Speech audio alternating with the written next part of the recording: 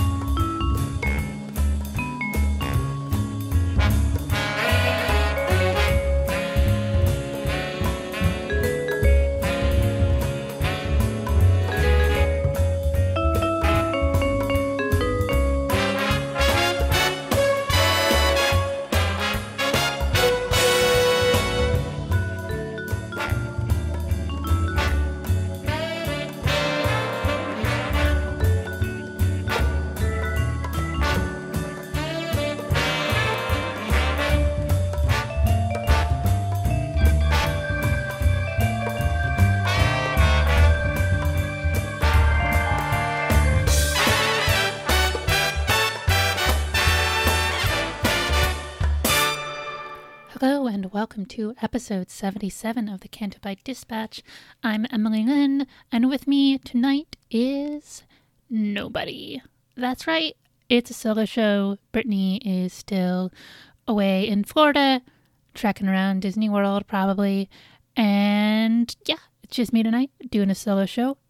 Pretty self-conscious about it, feeling a little bit weird, but I think we have some things to talk about. It'll be okay. Not much Star Wars news, but we do have a bunch of email and voicemail that we will get to.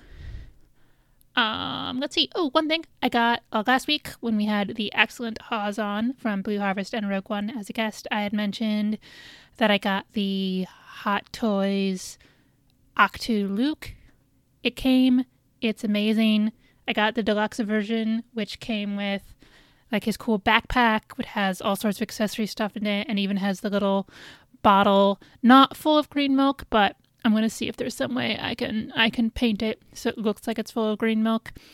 It also comes with a little porg, and I'm pretty happy with it. Check out our Twitter feed or my Twitter feed. You can see some pictures. If you're thinking about getting a Luke figure, it's a goddamn really good Luke figure. Let's see. What's happening in Star Wars? Nothing is happening in Star Wars. Of course not, because not only do I have to record alone, I have to record alone with no Star Wars news. We're sort of in negative news, and that apparently there's definitely not going to be a Star Wars ad during the Super Bowl. At least that's what it's looking like now. Whatever. I guess I'm not too surprised by that. I know we got one for Solo, but that actually seems a little bit weird to me.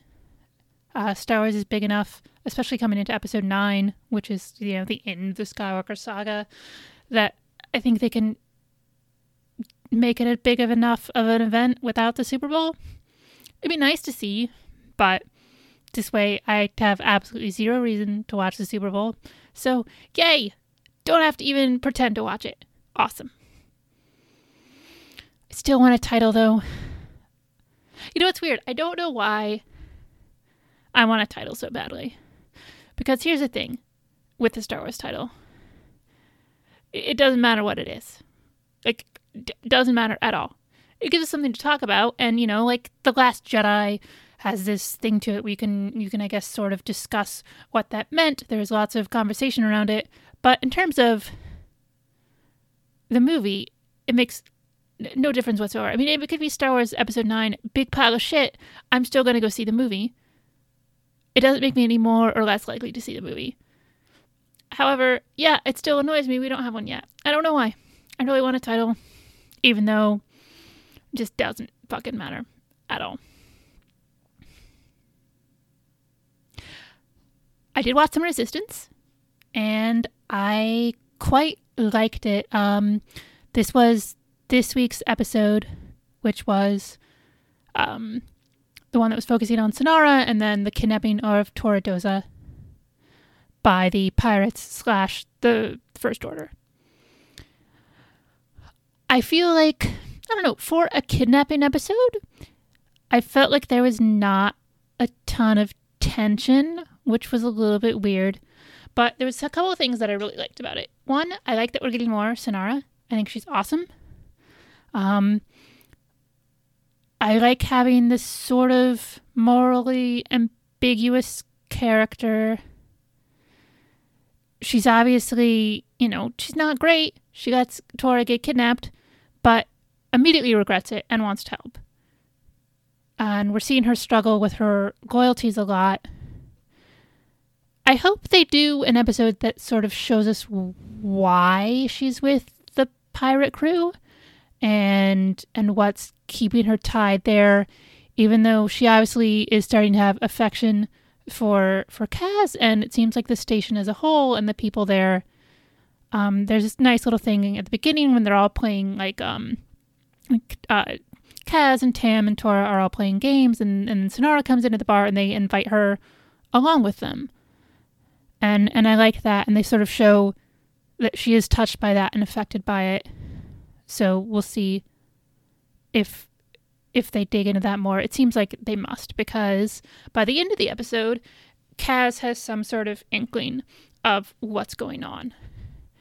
And one thing they did that was really good here, and actually surprised me considering how the rest of the season has gone, is Kaz sort of sees what's going on and doesn't immediately shoot his mouth out about it. So the idea is that the First Order is pissed because the pirate raids haven't been enough to get Commander Doza to basically agree to let the First Order take over. And their idea is to have Tora kidnapped. And Synara's part in that is, since she's, there, she's going to let on these pirates who are being shipped in like a big, box, basically, and then get them inside the tower somehow. And, that's her idea. She doesn't at this point know what's going on. But when she is talking with the two pirates who have been smuggled aboard, when she lets them out, Kaz overhears this conversation. And at first isn't quite sure what's going on, but puts together by the end. Because Synara does grab him and, and try to get him help. And of course she gets rescued, actually, by the First Order, of course, because that was their plan all along, is to swoop in and, make it seem like they saved the day and that the aces aren't enough to protect the base, and they need the First Order there. And Kaz, one, isn't an idiot. So he knows, hey, Synara was talking to these people, and then these are the same people who kidnapped my friend. Maybe that's a problem. He doesn't just ignore it. And he doesn't shoot his mouth off to Synara right away. I was expecting it to sort of be the episode ending with him confronting her, but he keeps it quiet and just comments to it about it to BB-8 as they're walking away at the end. And it's just good to see him actually make a smart decision and do something that might actually make sense with his role as a spy, that he would keep quiet so we could find out more details and really work out what's going on. The other thing is, it seems like Tora's dad doesn't buy the First Order's line about this completely. Because when the gold stormtrooper guy, whose name I never remember, comes back with Tora and is like, the pirates took her and we rescued her. I guess you do need her help after all. He's got this look which is basically, there's definitely something deeply fishy here. And then the First Order is like, hey, we're also going to leave some stormtroopers here because obviously you guys need some help while you think over our very generous offer to help out with your security. And Doze is basically like, I'm going to take my daughter and go now. And I like that. He's another character I hope we get more about, especially since we saw the Imperial uniform in his closet in his office. So that needs to come back at some point, hopefully soon. I also really liked that Tora fights back when she's kidnapped. She's like always kicking the pirates and shit. That's good. I like her. She's one of my favorite characters on the show. Very happy with her. It's not a perfect episode. Like I said, the tension for a kidnapping episode never really got there for me. Like it feels a little bit slow at some points, or just not high stakes enough, even though these stakes should feel higher. I don't know. I feel like that overall it was still a pretty decent episode. And also it was just nice to... So we had the mid-season trailer. Super intense, very war-focused. We're going to get to The Force Awakens. We're going to see Hux' scary Nazi speech, all that stuff. And then the 2 episodes were pretty freaking goofy. And this is one of the more serious ones we've got, even though it's still, it's still a kid show. It's still got some funny stuff. It's still got some silliness in it. But it moved the plot a lot more than the other 2. So I'm taking that as a good sign. Overall, I'm feeling pretty positive about the show right now. But we'll see how long that lasts. Because the show is a little bit all over the place in terms of tone. Oh, also, I think it's Tora. It must have been it because I know it doesn't sound like Tam, but she describes something as "It's so wizard," and I wanted to throw something at my TV. But other than that, liked it. Good episode, solid. If you only watched the first couple episodes of this show and sort of fell out of it, I recommend getting back in.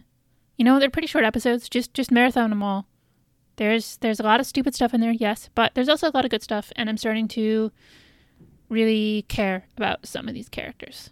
And that's always good. It's very important. So yeah, that's the Star Wars news. There's no Star Wars news. We're going to get to some emails and voicemail. Unfortunately, voicemail. So I have to sing the song. But first, what I want to talk about is Thomas Cromwell. And yeah, we're still a Star Wars podcast, and that's a weird thing to say. Okay, so let's talk about Thomas Cromwell, and let's talk about Orson Krennic. A couple caveats here. First of all, this isn't my version of ring theory. This isn't a thing that I think is intentional in any way. I don't think this is what the Rogue One people were going for. I just think there's some cool parallels between these 2 figures, and I thought it'd be fun to talk about, especially on a week when there's no Star Wars news. Another caveat. Thomas Cromwell, not a good dude. Not the outright villain that we've had in both fictionalized and historic versions of them for 500 years. Almost 500 years now. This idea that he was only motivated by greed and by lust for power is sort of going away slowly. But he was a person, and a person of deep faith. But still, a guy who also got a bunch of people killed. So, as much as I am fascinated by him, I wanna put out there that I don't think he's a hero of any type. But I realize I don't really know what people know about Thomas Cromwell, so I'll go through really quickly some of his shit. My fascination with him really started with the Hilary Mantel book, Wolf Hall, and its sequel. Obviously, that's fictionalized, but, first of all, it's great, and you should read it. It's beautifully written, just a really interesting style. But it kicked off me reading all sorts of articles about him and reading a couple of his biographies. I'm reading one right now, which is Thomas Cromwell, A Revolutionary Man, which is... it's a doorstop of a book. I'm barely into it, but it's really cool, and I think it digs into some interesting stuff for him as a man and as a man of faith that we haven't seen very many other places. But anyway, brief overview. Thomas Cromwell, born as a commoner, son of a blacksmith. We don't know a ton about his youth. He went off to France and Spain, it looks like, and was maybe a mercenary or something. He comes back, becomes a lawyer, gets a seat in the House of Commons, starts working for Colonel Wolsey, who is like the main man behind Henry VIII. Wolsey goes down. Cromwell doesn't go down with him because Cromwell manages to do what Wolsey didn't, which is get Henry VIII a divorce from Catherine of Aragon, his first wife. Does this through basically separating England from Rome and the Catholic Church. So, anyway, Henry, of course, is grateful that Cromwell could get him what nobody else could. It also, with the break from Rome, England gets all the money that was going to the various monasteries. So Cromwell is becoming more and more relied upon. Let's see. He is also the one in charge of getting rid of Anne Boleyn. In this case, it means charges of adultery and treason. Anne Boleyn and 5 men are beheaded. Then Henry marries Jane Seymour. Jane Seymour gives him the son that he's wanted, so he has an heir. Jane Seymour dies. Cromwell pushes a marriage with Anne of Cleves because he wanted a Germanic alliance. Turns out Anne of Cleves was unattractive. Henry is furious. Cromwell's enemies use this as an opportunity to bring charges against Cromwell for I mean, there's tons of stuff here. There's treason and there's supporting the Anabaptists, which he is spurious, and a bunch of other shit. Anyway, since the king's pissed over the Anne of Cleves things, Cromwell is killed.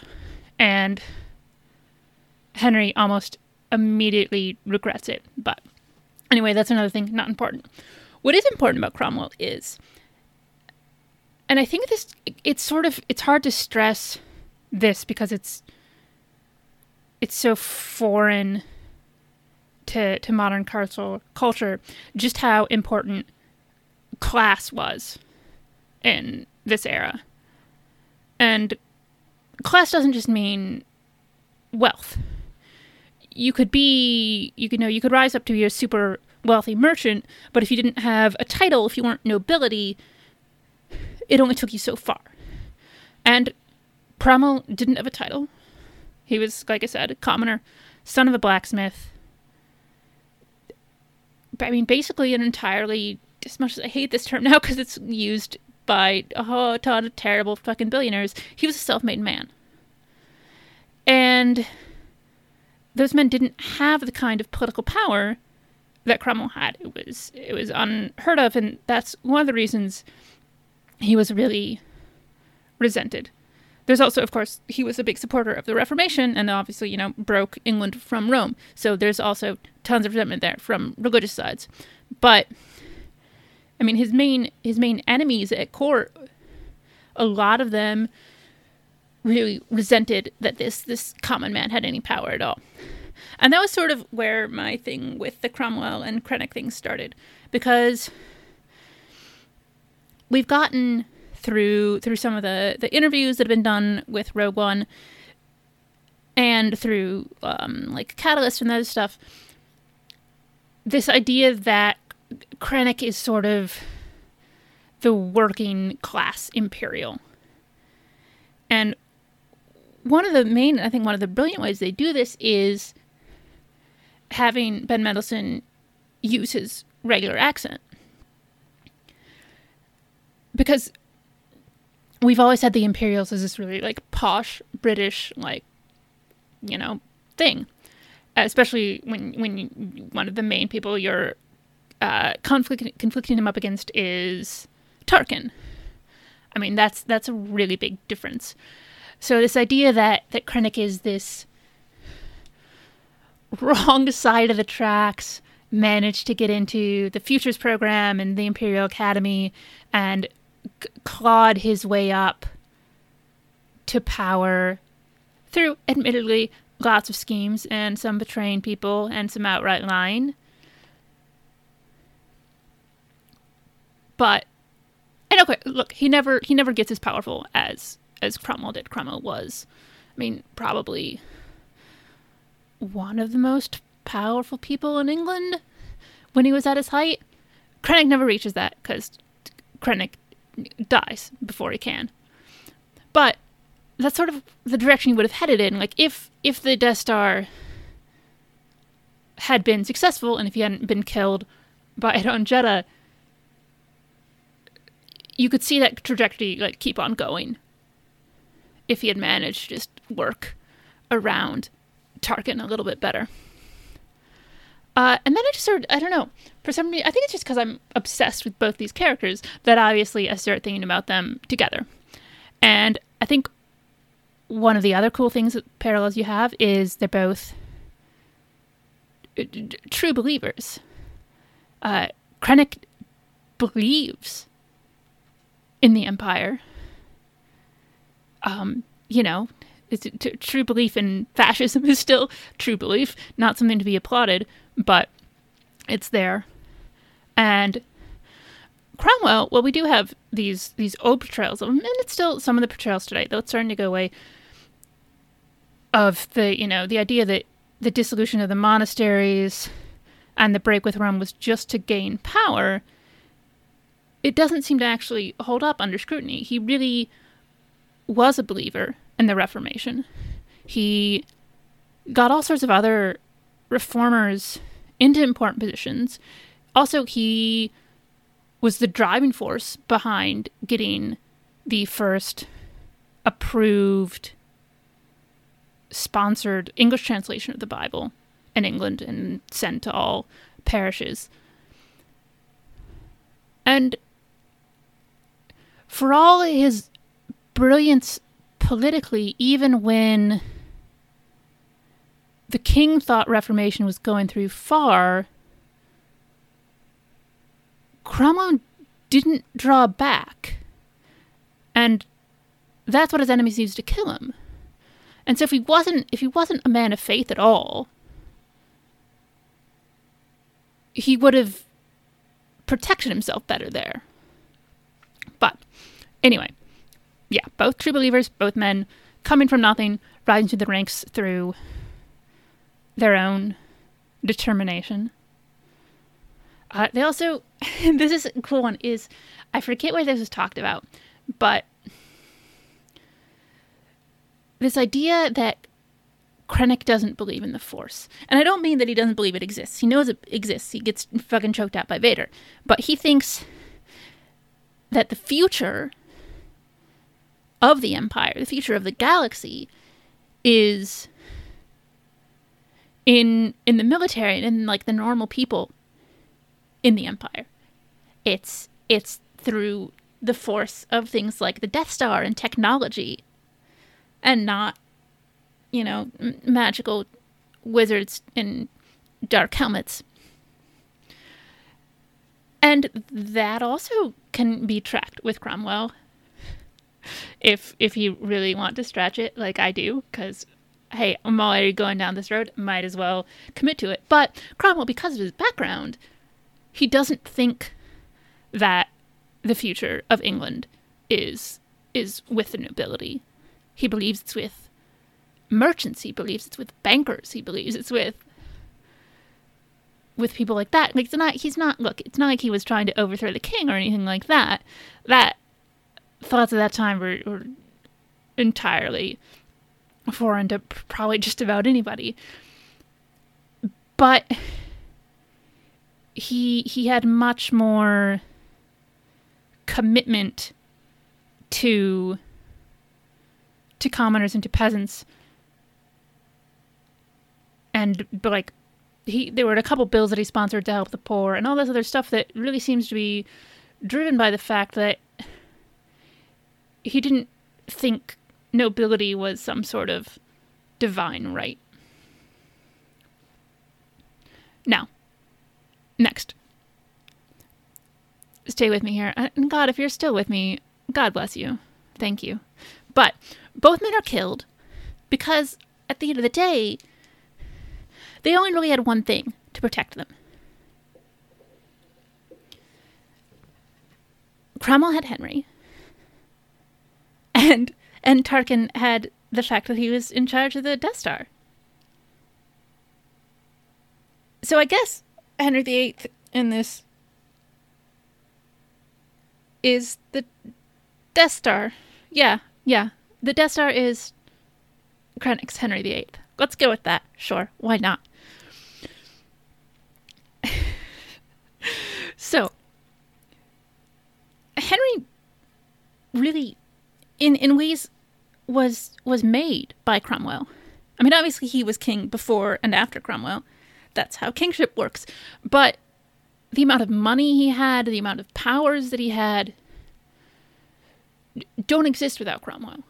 If Cromwell hadn't driven this split with Rome, Henry's powers don't increase the way they did. The coffers of England don't increase the way they did. And Henry relied greatly on Cromwell. It was, Cromwell gets promoted again and again and again. He takes all these sorts of titles that, commoners have never had before. Some of them never even existed. Oh, eventually Cromwell does get made an earl, but that's not that long before he gets killed. But Henry's the only one to protect him, because he has so many enemies at court. It's partially because of his religious beliefs, partially because of people being resentful of the power that he has, especially the power that he has as non-ability. He had this idea that he has no right to be there. And so as soon as Henry isn't there to protect him, as soon as Henry is pissed at him about this thing that Anne of Cleves was ugly, they can move in and kill him. So, Krennic has the Death Star. Otherwise, nobody fucking needs him. But this thing that he has is maybe the most important thing in the galaxy. This is universe-changing technology. Universe-changing power. If it works.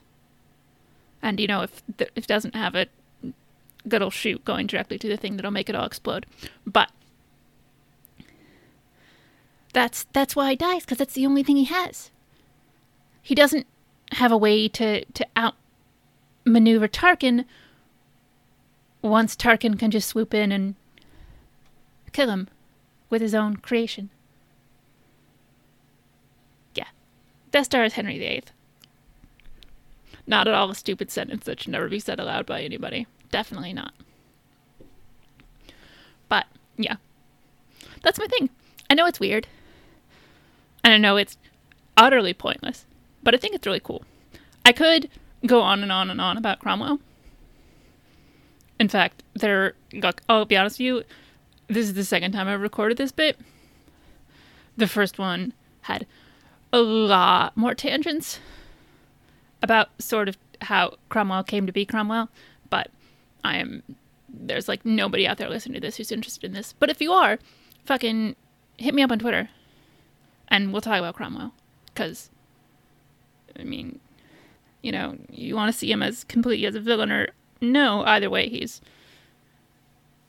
really fascinating and did things that nobody before had done.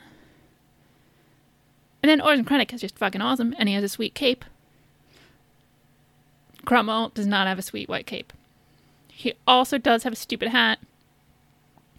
If you want to see a stupid hat, Google Thomas Cromwell. There's one painting of him.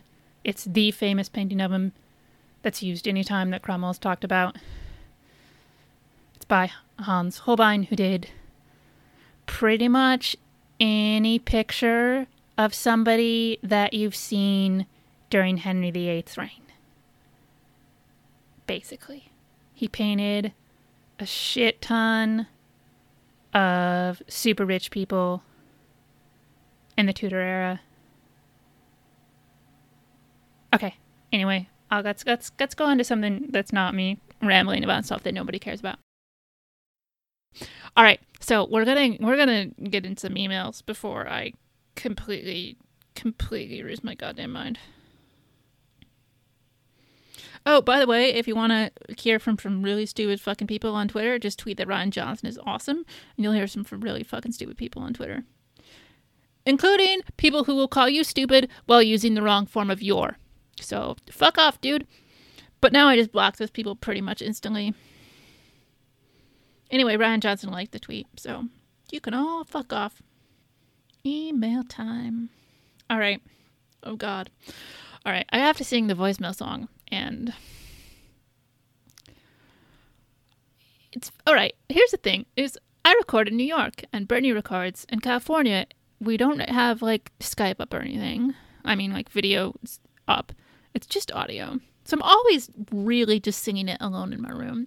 However, when there's nobody else listening, I'm entirely more self-conscious about it. It just seems much stranger. But oh my God, here we go. Voicemail, it's a voicemail song. I really hate this stupid song. I'm really self-conscious and I want to stop. Oh my God, it's a voicemail song.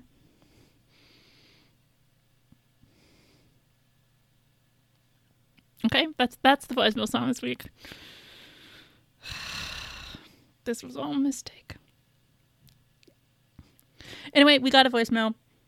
Actually, a while ago, like back when I first announced I was doing a solo show. So, Catherine, it's taken us almost a month to play this voicemail, but we're going to play it now. From Catherine Dean.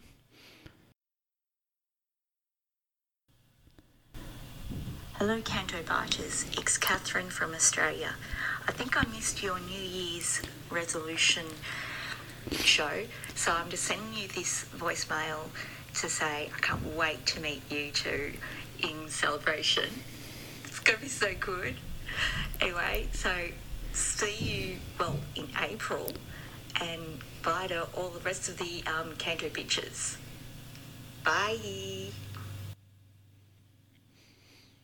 Catherine, we're very excited to see you too. It's going to be fun and awesome. Because you are awesome. Let's just do all the voicemail now. We have some other email too, and we have the top 3 and some fuck, marry, kill. But we're going to do all the voicemail. Because I'm not singing the song again. Oh, we got one from our buddy, Roll Farm Boy. So let's do that. I'll do, Miss Emily. This here's Royal Farm Boy from that Twitterverse. Where Anthony is, I'm speaking to you now.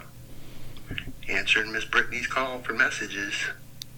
Because you're going to go it alone for next episode of Canto Bite Dispatch. Oh, another slow news week. So, what could we find to talk about? What can I ask Miss Emily? Because I've been hearing you for quite a while now on different shows. That long-form year in review that you done with Steele for 3 hours, that was a great fun show. And even your last episode that you had with Hawes. But I'll ask this of you. Kind of getting to know you in those ways, but what was your in to Star Wars fandom? How did Miss Emily become a Star Wars fan? And I think Say understands it right, you're a Star Trek fan too, but that there's different discussion. So what got you hooked? And I can get to know you a little better that way. And then you hear me on other different shows, and maybe you find my ins that way, but it's not about me. This here's about Miss Emily. And I will look forward to next show and hear what you got to say. So till then, may the force be with you. And you too, Miss Brittany. See you on the radio. Okay. So. And yeah, I'm also a big Star Trek fan. I actually do a Star Trek podcast called He's Dead Jim, where we are going through the original series one episode at a time, talking about it, sometimes guests, sometimes without, but that's pretty fun. He's Dead Jim. Look, Twitter at He's Dead Jim Pod. I started watching Star Trek Next Generation when I was like 7 years old. Anyway, this is about Star Wars. Not that you know it from the previous hour of this show, or honestly, probably after I edit this, the previous 20 minutes of this show.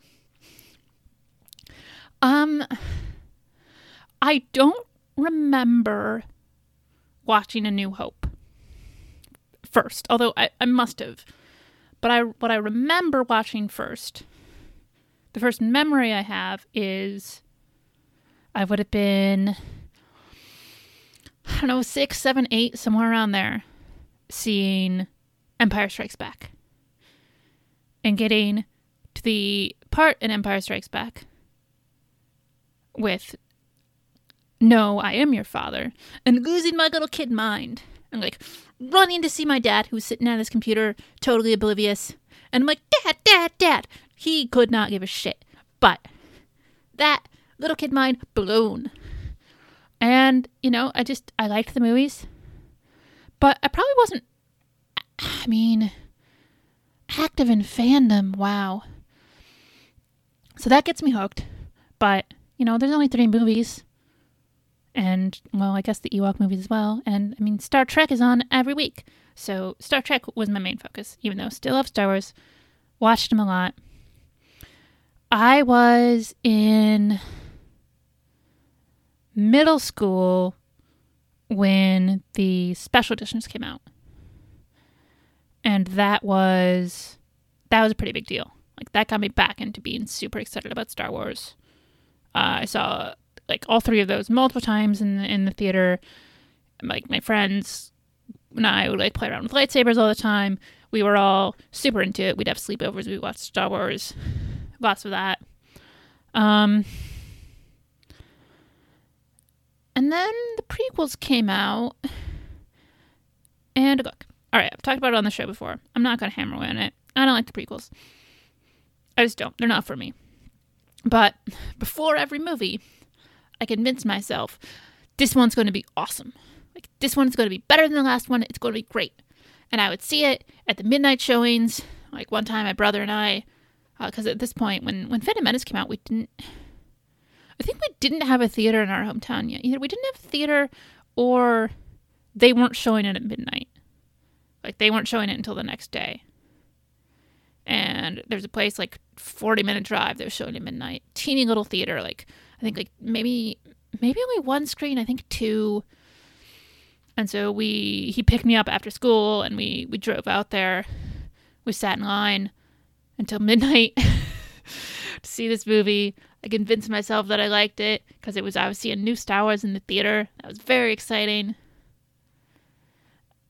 And then it sort of died away again. I think if I had liked the prequels, I might have kept up with it, and it might have been a thing where I was like reading and writing fan fiction online and stuff, because I was involved with other online fandoms around that time. That would have been like the X-Files and Sliders, and I think, yeah, some of that stuff that it would have been really active about.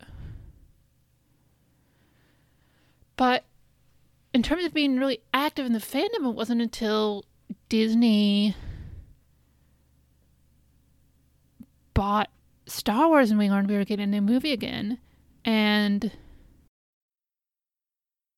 Steele Saunders, who I listened to from his comedy podcast, I Love Green Guide Gliders, which is one of my favorite podcasts of all time. Really super good. Go back and listen to some of the old episodes. It's really funny. And since he was going to start up a Star Wars podcast, I'm like, I'll listen to that because it's Steele. And Steele has an enthusiasm that is really infectious. And so he got me excited about Star Wars again. Like, yeah, if I hadn't liked The Force Awakens, it doesn't matter how enthusiastic Steele is, I wouldn't have kept up with it. But I love Force Awakens. It was everything I loved about Star Wars. Plus Rey. Look, Leia is amazing. I love Leia. Leia is one of my favorite fictional characters of all time. She gets to do some really cool stuff in those movies. She takes charge. She's awesome. But it was different with Rey. Because Rey's the lead. It's Rey's story. It was never Leia's story. This was Rey's story.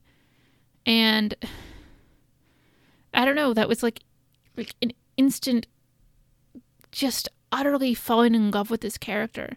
And even though I liked Star Wars as a kid, I loved Star Wars as a kid, I had played Star Wars as a kid, I watched it all the time, and I could quote large swaths of it, and I would have lightsaber fights, and I would like imagine myself like what my role in Star Wars could be. But what really captured me again was the new trilogy. There's something so magical in that first movie. And it invokes such nostalgia in me while still doing some new things and bringing in some like not just new characters but new themes. And it's just that trailer where you see Rey, like you don't even see her face when she's all, you know, when she's doing the scavenger thing, she's dropping down the veil line through the destroyed Star Destroyer. Just seeing that, like even watching it on like my phone is enough to bring this sense of awe in me. And I've always been a fantasy and a sci-fi fan, and I think the reason that Star Wars works for me so much is Star Wars is a fantasy story in sci-fi wrapper. And so it hits both of those notes and does it in a way that, I don't know, it's magic. Yeah, so I guess, I mean, even as a kid, I had read some of the books. I never really got into the adult part of the EU, but I read a lot of those, like the young Jedi books that were about Han Leia's twins. I read a ton of those. Like I would always get those from the library. I don't remember pretty much anything about them now, but I really enjoyed them. But that was about it. Yeah. So like, it's weird because I'm somebody who is very fandom oriented. When I like something, I want to be online and I want to be reading all this stuff and I want to be in forums and discussion groups. And God, forums, I'm so fucking old. In fandom terms, I'm really fucking old. But Star Wars, that never really happened with me until the new stuff and with podcasts and with Twitter that really connected me to people beyond just me liking it myself. But yeah, thank you for asking that. Thank you for writing in. All right. We also have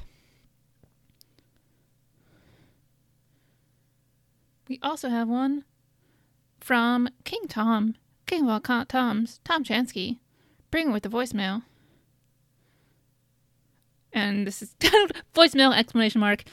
It's a voicemail song. I hope the recording doesn't come out too long. Death Watch. Let's see.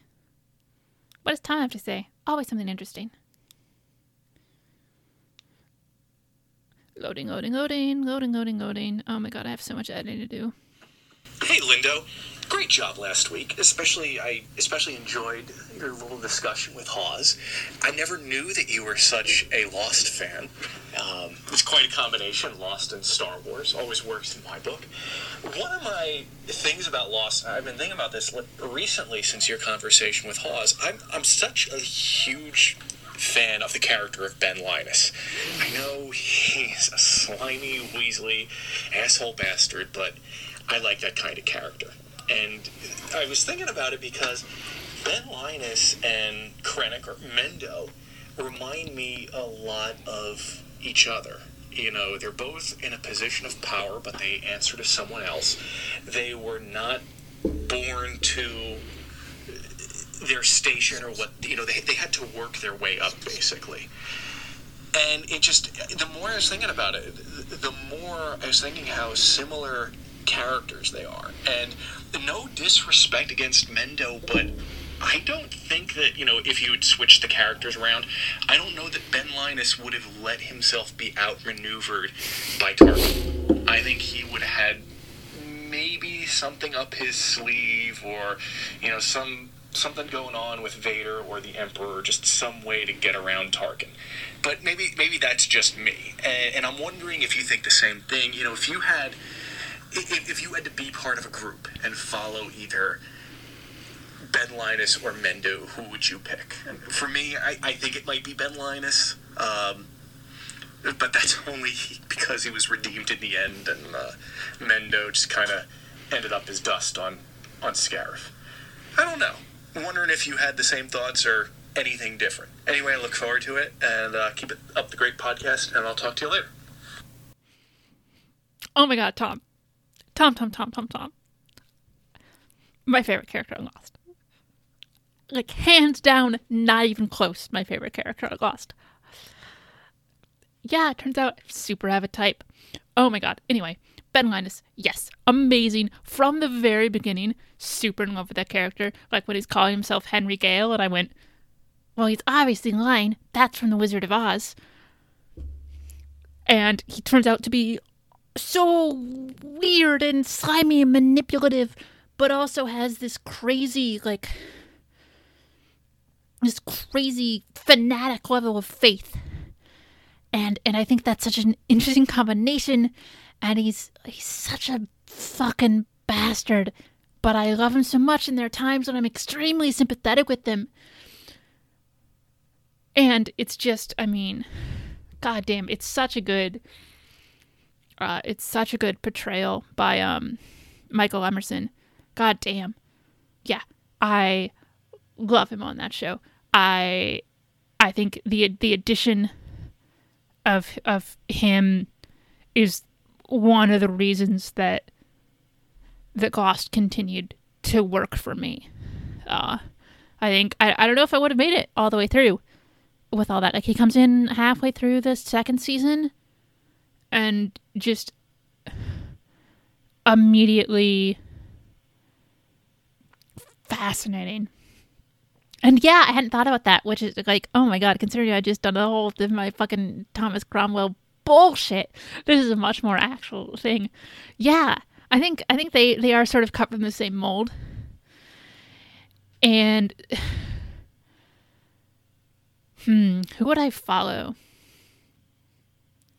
Now, yeah, if you had asked who would I sleep with, that's a much different question. We all know the answer to that. But who would I follow? Yeah, I think you're right in that Ben was better at contingency plans. Because even though Ben definitely shares this crazy amount of arrogance and this idea of what's owed to him and what he deserves, he still knows that there's lots of different ways that he could lose and is prepared for that. Whereas Krennic got overconfident and dies because of it.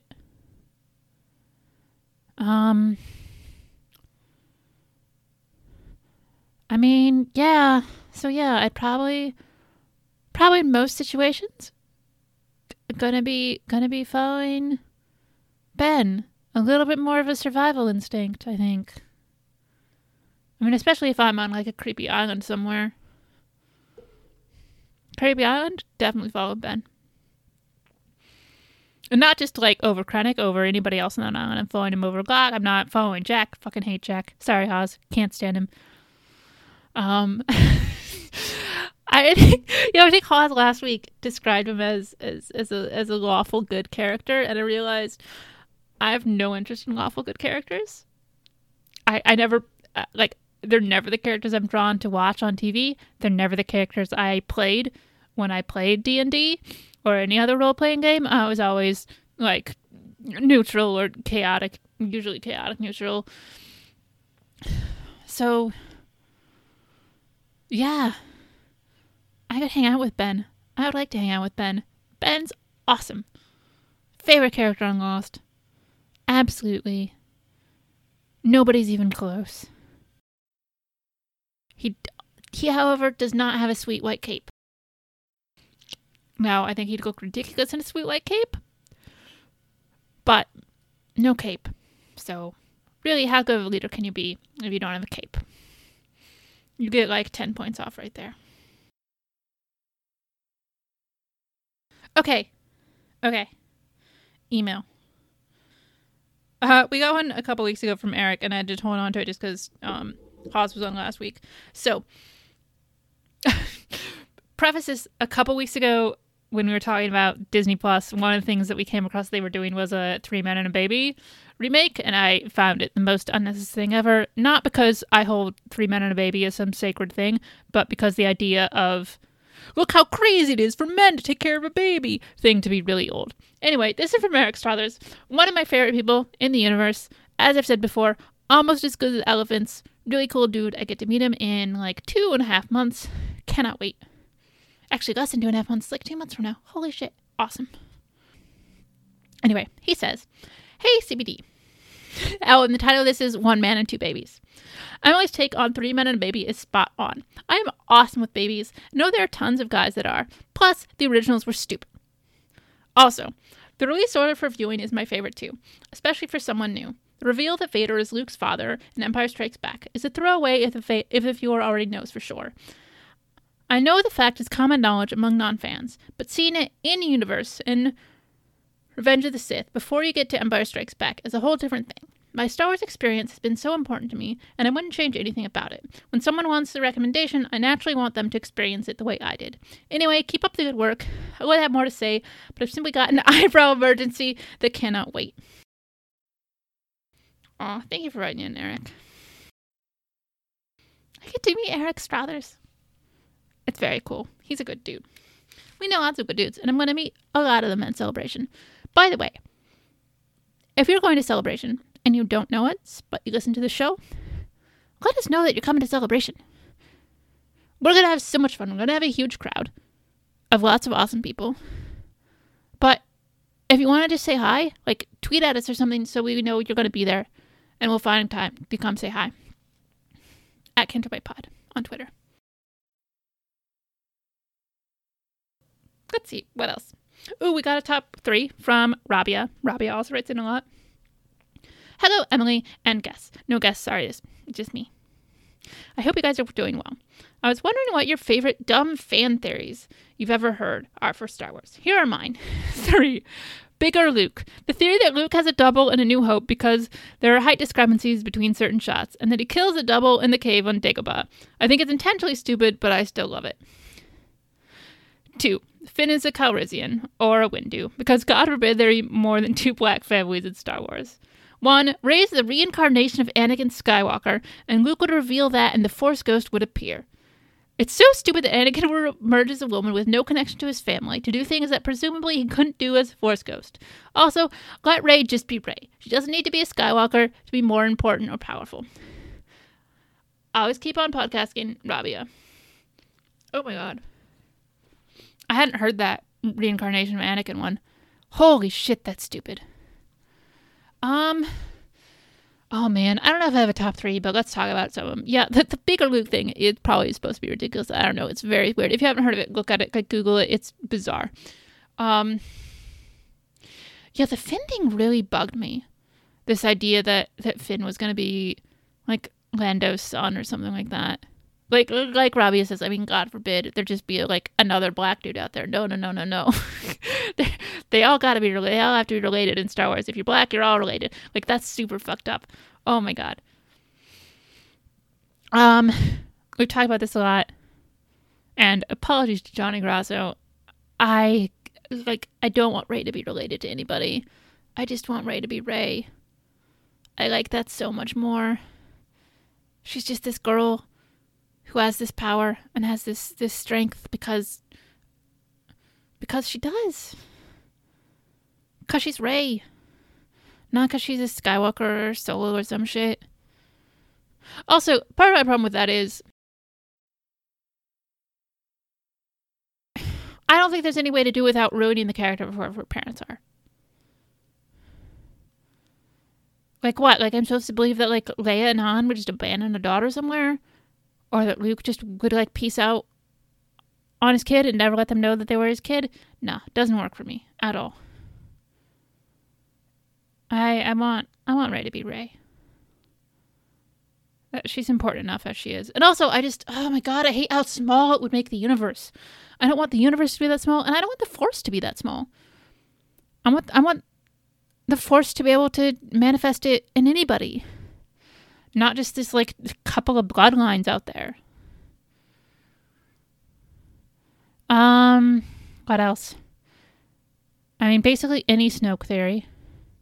They're all terrible. There are no good Snoke theories. Oh god, the terrible, like, Jar Jar Binks is actually a Sith Lord. Go fuck yourself. Holy shit, it's terrible. I never want to hear it again. I don't like it. And I don't know if it counts or not, but in terms of, like, theories you're talking about, I hate ring theory. Hate ring theory. Look, there's plenty of intentional mirroring in Star Wars, but if you actually look at the lists of ring theory, so much of it is such an amazingly huge stretch. And it's like shit like, oh, there's rocks in this scene, and there's rocks in this scene, in this other movie. Go fuck yourself. No. Stop it. Just stop it. Also, it doesn't make the prequels any better. Like, you like the prequels or you don't. I don't like them at all. And a movie needs to be good on its own before you put in, well, these, like, look at all this, like, mirroring stuff that he was doing. So even if ring theory were true, even if everything they said in there wasn't intentional, it doesn't make the movies any better than they are. In fact, it would actually make them worse because, oh my god, he would take all that time focusing on making sure there's this insane level of mirroring going on between these 6 films. You focused on that more than story or dialogue or anything else. No. Hate ring theory. Hate it. It's bullshit.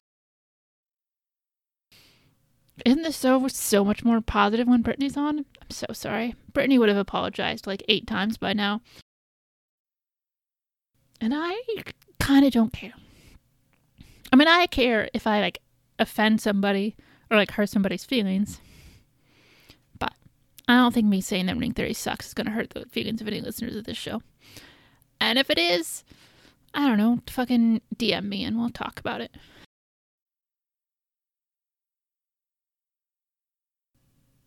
Ooh, Catherine also sent a fuck, marry, kill. So let's end with that. Oh my god. Oh my god. Oh, this is perfect. This is Fuck, Marry, Kill Evil Space Shoot Edition. Oh, Catherine Fighters.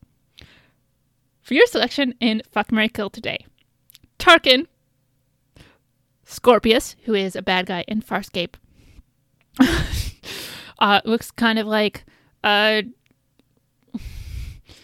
praying mantis in a bondage outfit. Yeah, close enough. And Gul Dukat, who is becomes one of the main villains in Star Trek Deep Space Nine, which is my favorite. Gul Dukat, he's a Cardassian. He has a really bizarre storyline where he gets involved in this whole, like, religious alien thing where he gets possessed and kills my favorite character on the show, but also I still love him anyway, and he's awesome. Anyway, back to Catherine's email. I think you killed Scorpius. He was evil and nasty and really twisted. Dukat is a backstabbing bastard, so you could only trust him for one night, if that. Tarkin is career focused, so maybe it wouldn't bother you too much, so marry him. Catherine. Oh my god, Catherine. This is a good list. This is very hard. Scorpius is dying. Scorpius is great on Farscape. There's some really, like, everybody watched Farscape. I know we talked about it last week. It's so underrated. It's good. It's funny. It's wacky. And then all of a sudden, it'll be this insane level of character drama that'll, like, smack you upside the head because you've just been watching funny aliens. And then all of a sudden, not funny at all. Super serious. And sometimes that'll be in the same episode. And it's so awesome. like, there's this episode called Crackers Don't Matter, where the characters start losing their minds. And it's super funny. It's all played for a joke. Everything's really wacky and, like, at, like, a level, like, 12, bizarre. And then all of a sudden, there's a scene where your main character might assault another one of your main characters, and it gets really scary. And it's just on a dime, but it's not done in a cheap way. Like, they acknowledge that it's this really, like, scary moment. It's not a throwaway thing. Like, it's a huge fucking, like, anyway, it's awesome. Watch the movie. Watch Farscape. It's awesome. It's so good. Like, watch it however you can. Either, I think I don't even know if it's for sale anywhere. I think iTunes has it up, but I didn't see it anywhere else. You can find the Blu-ray and the DVD for really cheap now. Yeah, but Scorpius has died. He's interesting, but he's, yeah, not the kind of interesting that I want to sleep with.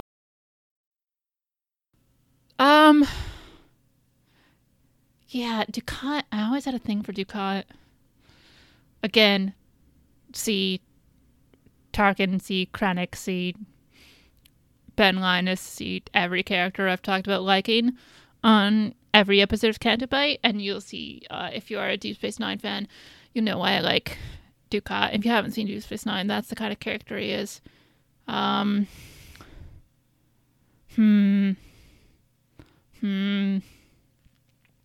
But no, I think you're right, Catherine. Because Gul Dukat is much more likely to kill you than Tarkin. Like, Tarkin, if you betray Tarkin's definitely going to kill you. Dukat might just do it because he's bored. Or because he just decides to. You wouldn't have to do anything to Dukat to get Dukat to kill you. Yeah, so sleeping with Dukat. Marrying Tarkin. Yeah. I mean, Peter Cushing's awesome. You get to hear his nice voice all the time. He's just walking around the apartment in great slippers. He's mostly probably going to leave you alone. And then he's, like, going to serve you tea. He's a gentleman. I mean, except for all the, being a fascist overlord and all that shit. And the Death Star and killing millions of people. Billions of people? I don't know what the population of Alderaan is. I don't remember. But as long as you're not bothered by the politics of that, I bet he's probably got, like, a really good taste in classical music. Got a nice book collection. Tastefully decorated house. Yeah. All right. Yeah. Marrying Tarkin. I'm down with that. Anyway, oh my god, I gotta stop recording because I am starting to lose my mind. Just so I'm just gonna say this. I've been recording for like an hour and a half. This episode's not gonna be an hour and a half because I am gonna edit the hell out of it. Oh my god, the Crumble stuff was crazy, and I apologize. I hope I haven't ruined the show. Brittany, did I ruin the show? I don't know. We'll see. Let me know if I ruined the show. Send an email. cantobightpod@gmail.com. You can follow us on Twitter @CantoBightPod or on Instagram @CantoBightPod. You can follow Brittany on Twitter @CantoBrit. You can follow me on Twitter @EFLind. That's EFLIND. I don't know, guys. I don't know what to tell you. This was an experiment. Didn't go well. Really difficult. Much harder than I thought it was going to be. But hopefully we'll salvage something of it. And if not, this episode will be lost to the ravages of time. Anyway, we're all going to die. Doesn't matter. The world's going to explode at some point. So it's okay if there's a bad podcast episode now and again. Alright, guys. Thank you so much for putting up with me if you made it this far. I'm going to go have some dinner and drink until I forget. Except I have to edit this episode in a couple of days, which means I need to re-listen to it. Oh no. Bad things. Guys. Anyway, thanks for bearing with me, and we'll talk to you guys next week. Yes, Brittany will be back. Thank God. Yeah, write in on Twitter or on email, cantobypod@gmail.com. Send us Fuck, Marry, Kill. Send us voicemail. Make me sing that terrible song every week. Thanks to everybody who wrote in this week. People were really encouraging about me doing a solo show. That was good. Thanks to Johnny Grasso for the advice they gave me. Don't blame him for this. It's all my own fault. He gave me advice and I ignored most of it. But we'll be back next week to our normal, not quite so rambly show. Bye!